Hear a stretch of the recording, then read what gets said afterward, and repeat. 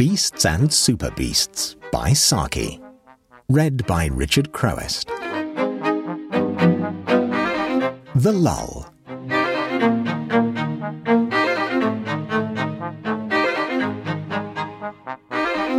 "I've asked Latimer Springfield to spend Sunday with us and stop the night," announced Mrs. Dermot at the breakfast table.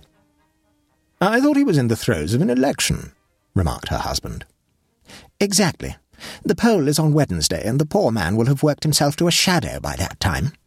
Imagine what electioneering must be like in this awful soaking rain, going along slushy country roads and speaking to damp audiences in draughty schoolrooms day after day for a fortnight. He'll have to put in an appearance at some place of worship on Sunday morning, and he can come to us immediately afterwards and have a thorough respite from everything connected with politics. I won't let him even think of them. I've had the picture of Cromwell dissolving the Long Parliament taken down from the staircase, and even the portrait of Lord Rosebery's Ladas removed from the smoking room. And Vera," added Mrs. Dermot, turning to her 16-year-old niece, "be careful what colour ribbon you wear in your hair. Not blue or yellow on any account. Those are the rival party colours, and emerald green or orange would be almost as bad with this Home Rule business to the fore." "On state occasions I always wear a black ribbon in my hair," said Vera, with crushing dignity. Latimer Springfield was a rather cheerless, oldish young man who went into politics somewhat in the spirit in which other people might go into half-mourning. Without being an enthusiast, however, he was a fairly strenuous plodder, and Mrs. Dermot had been reasonably near the mark in asserting that he was working at high pressure over this election. The restful lull which his hostess enforced on him was decidedly welcome, and yet the nervous excitement of the contest had too great a hold on him to be totally banished. "I know he's going to sit up half the night working up points for his final speeches," said Mrs. Dermot regretfully. "However, we've kept politics at arm's length all the afternoon and evening. More than that we cannot do." "That remains to be seen," said Vera, but she said it to herself. Latimer had scarcely shut his bedroom door before he was immersed in a sheaf of notes and pamphlets, while a fountain pen and pocket-book were brought into play for the due marshalling of useful facts and discreet fictions. He had been at work for perhaps 35 minutes, and the house was seemingly consecrated to the healthy slumber of country life, when a stifled squealing and scuffling in the passage was followed by a loud tap at his door.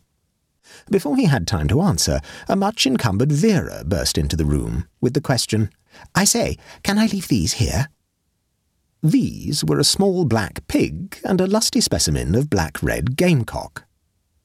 Latimer was moderately fond of animals, and particularly interested in small livestock rearing from the economic point of view. In fact, one of the pamphlets on which he was at that moment engaged warmly advocated the further development of the pig and poultry industry in our rural districts. But he was pardonably unwilling to share even a commodious bedroom with samples of henroost and sty products. "Wouldn't they be happier somewhere outside?" he asked, tactfully expressing his own preference in the matter in an apparent solicitude for theirs. "There is no outside," said Vera impressively. "Nothing but a waste of dark swirling waters. The reservoir at Brinkley has burst." "I didn't know there was a reservoir at Brinkley," said Latimer. "Well, there isn't now. It's jolly well all over the place, and as we stand particularly low, we're the centre of an inland sea just at present. You see, the river has overflowed its banks as well." "Good gracious, have any lives been lost?" "Heaps, I should say. The second housemaid has already identified 3 bodies that have floated past the billiard-room window as being the young man she's engaged to. Either she's engaged to a large assortment of the population round here, or else she's very careless at identification. Of course, it may be the same body coming round and round again in a swirl. I hadn't thought of that." "But we ought to go out and do rescue work, oughtn't we?" said Latimer, with the instinct of a parliamentary candidate for getting into the local limelight. "We can't," said Vera decidedly. "We haven't any boats, and we're cut off by a raging torrent from any human habitation. My aunt particularly hoped you would keep to your room and not add to the confusion, but she thought it would be so kind of you if you would take in Hartlepool's Wonder, the gamecock, you know, for the night. You see, there are 8 other gamecocks, and they fight like furies if they get together, so we're putting 1 in each bedroom. The fowl houses are all flooded out, you know. And then I thought perhaps you wouldn't mind taking in this wee piggy. He's rather a little love, but he has a vile temper." He gets that from his mother. Not that I like to say things against her when she's lying dead and drowned in her sty, poor thing. What he really wants is a man's firm hand to keep him in order. I'd try and grapple with him myself, only I've got my chow in my room, you know, and he goes for pigs wherever he finds them. Couldn't the pig go in the bathroom? Asked Latimer faintly, wishing that he had taken up as determined a stand on the subject of bedroom swine as the chow had. The bathroom? Vera laughed shrilly. It'll be full of Boy Scouts till morning if the hot water holds out. Boy Scouts? Yes, 30 of them came to rescue us while the water was only waist-high. Then it rose another 3 feet or so and we had to rescue them.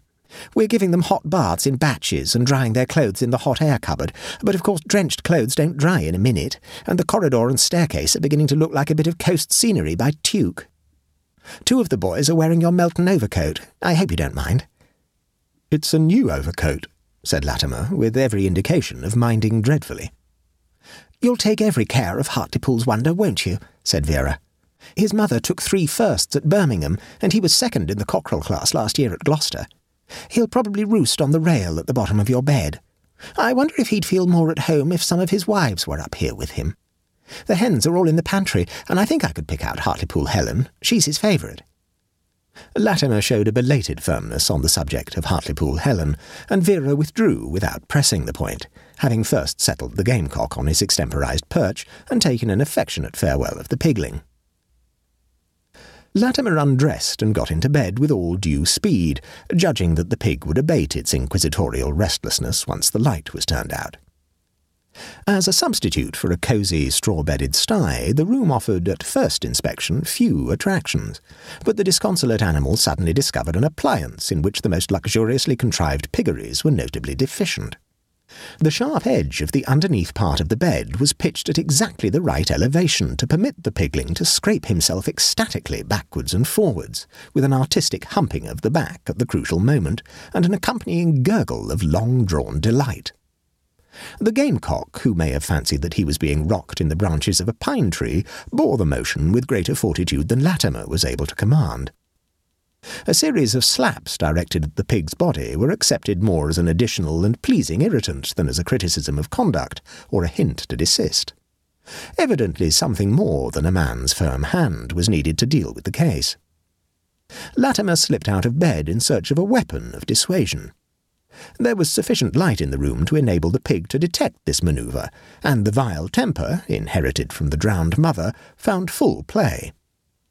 Latimer bounded back into bed, and his conqueror, after a few threatening snorts and champings of its jaws, resumed its massage operations with renewed zeal. During the long wakeful hours which ensued, Latimer tried to distract his mind from his own immediate troubles by dwelling with decent sympathy on the second housemaid's bereavement, but he found himself more often wondering how many Boy Scouts were sharing his Melton overcoat. The role of Saint-Martin malgré lui was not one which appealed to him. Towards dawn, the pigling fell into a happy slumber, and Latimer might have followed its example, but at about the same time Stupor Hartlepoolii gave a rousing crow, clattered down to the floor, and forthwith commenced a spirited combat with his reflection in the wardrobe mirror. Remembering that the bird was more or less under his care, Latimer performed Hague Tribunal offices by draping a bath towel over the provocative mirror, but the ensuing peace was local and short-lived.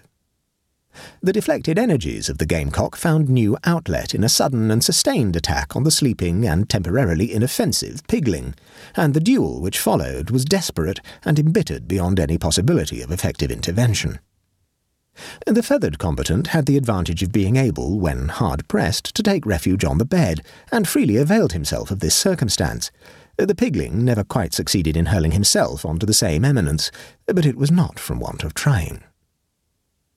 Neither side could claim any decisive success, and the struggle had been practically fought to a standstill by the time that the maid appeared with the early morning tea. "Law, sir," she exclaimed in undisguised astonishment, "do you want those animals in your room?" "Want?" The pigling, as though aware that it might have outstayed its welcome, dashed out at the door, and the gamecock followed it at a more dignified pace. "If Miss Vera's dog sees that pig," exclaimed the maid, and hurried off to avert such a catastrophe. A cold suspicion was stealing over Latimer's mind. He went to the window and drew up the blind. A light, drizzling rain was falling, but there was not the faintest trace of any inundation. Some half-hour later he met Vera on the way to the breakfast room.